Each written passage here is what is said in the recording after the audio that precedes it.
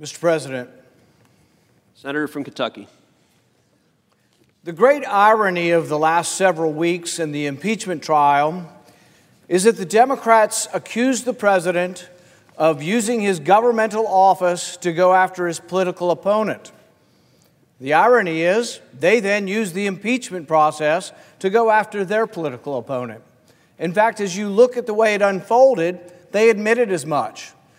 As the impeachment proceedings unfolded, they said, we didn't have time for witnesses. We had to get it done before Christmas because we wanted it done and ready to go for the election. We had to get it done. The entire process needed to be completed before the election. They didn't have time for the process. They didn't have time for due process. They didn't have time for the president to call his own witnesses or cross-examine their witnesses. The great irony is they did exactly what they accused the president of. They used the government and the government's process to go after their political opponent. What is the evidence that it is partisan? They didn't convince one Republican. Not one elected Republican decided that any of their arguments were valid or that the president should be impeached. They made it into a sham. They made it into a political process because they didn't like the results of the election. When did this start? Did the impeachment start with a phone call to the Ukrainian president? No, the impeachment and the attacks on the president started 6 months before he was elected. We had something truly devastating to our republic happen. We had, for the first time in our history, a secret court decide to investigate a campaign. At the time when those of us who criticized this secret court for spying on the Trump campaign, they said, oh, it's just a conspiracy theory. None of this is happening. There's no there. But now that we've investigated it, guess what? The FISA court admits they were lied to. The FBI has now been proven to have lied 17 times. We've got a half a dozen people at the top level of our intelligence community who have admitted to having extreme bias.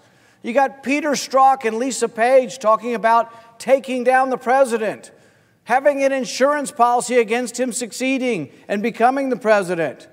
You got McCabe, you've got Comey, you got Clapper. You remember James Clapper, the one who came to the Senate and when asked by Senator Wyden, are you gathering information from Americans by the millions and storing it on government computers?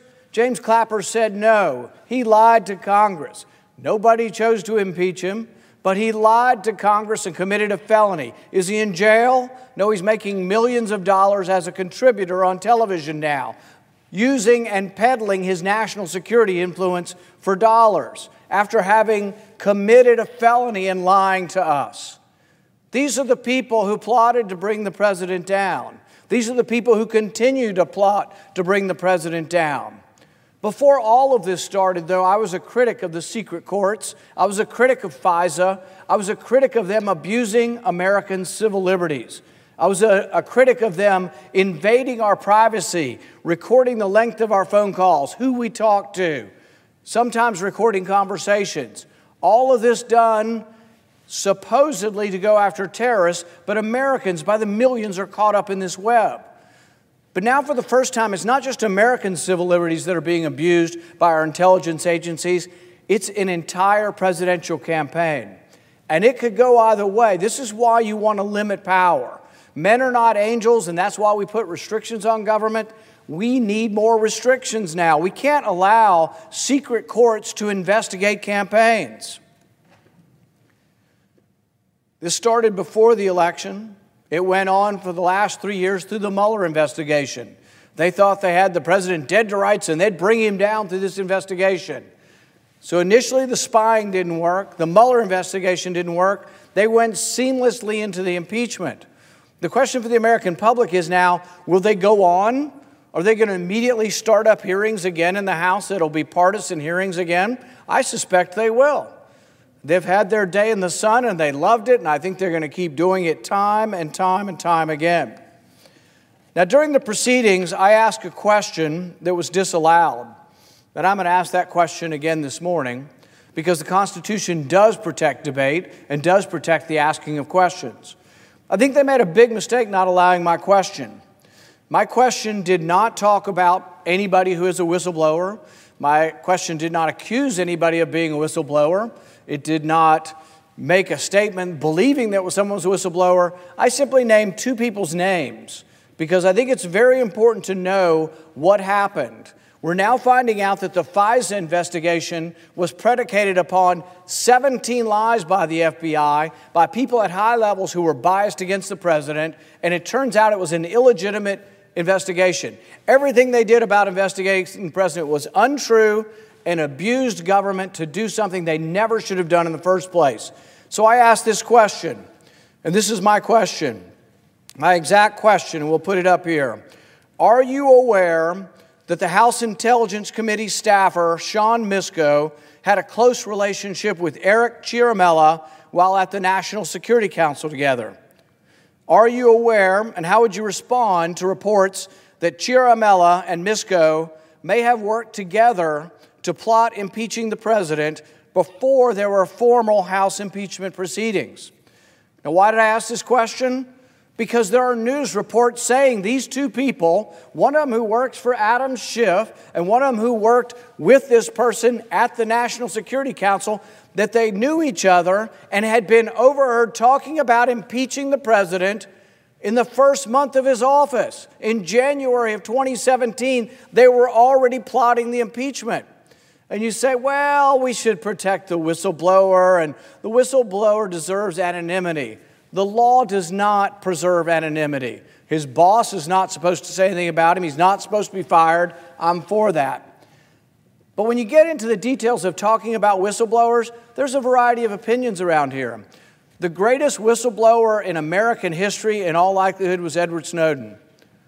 What do people want to do with him? Half the people here want to put him to death. The other half want to put him in jail forever. So it depends on what you blow the whistle on, whether or not they're actually for the whistleblower statute. I'm not for retributions on the whistleblower. I don't want him to go to jail. I don't want him to lose his job.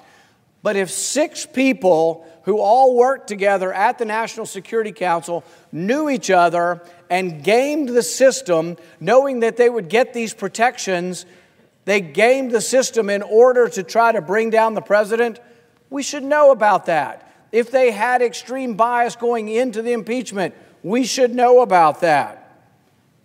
So I think the question is an important one, and I think we should still get to the bottom of it. Were people plotting to bring down the president? They were plotting in advance of the election. Were they plotting within the halls of government to bring down the president?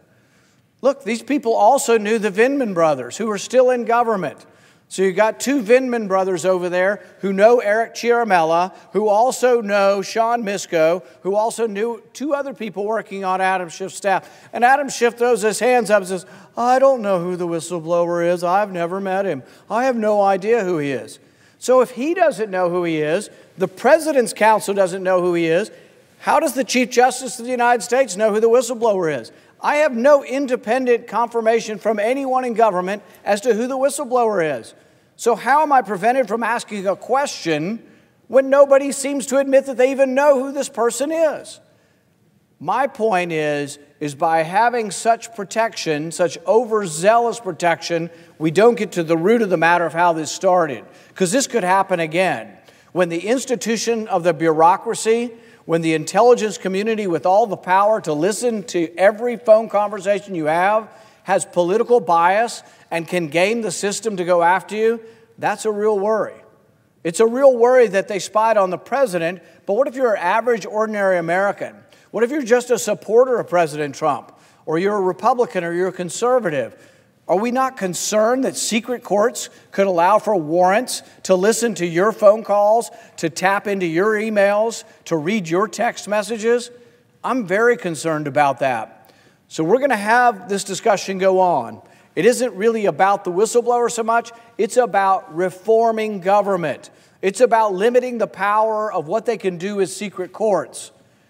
I think the FISA court should be restricted from ever investigating campaigns. If you think a campaign has done something wrong, call the FBI, go to a regular court where judges get to appear on both sides, and if you want to subpoena somebody or tap the phone, All right, we can do it. But it's got to be an extraordinary thing. Think about it. Think about the danger. The other side says there's danger to democracy.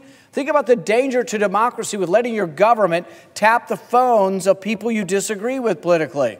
I don't care whether it's Republican or Democrat. We cannot allow the intelligence community, secret courts like the FISA court, to go after political campaigns. And I mean that sincerely, Republican or Democrat. We need to change the rules. We cannot have secret courts trying to reverse the elections. I feel very strongly about this. I was for this reform before Donald Trump ever came on the scene, before any of this happened.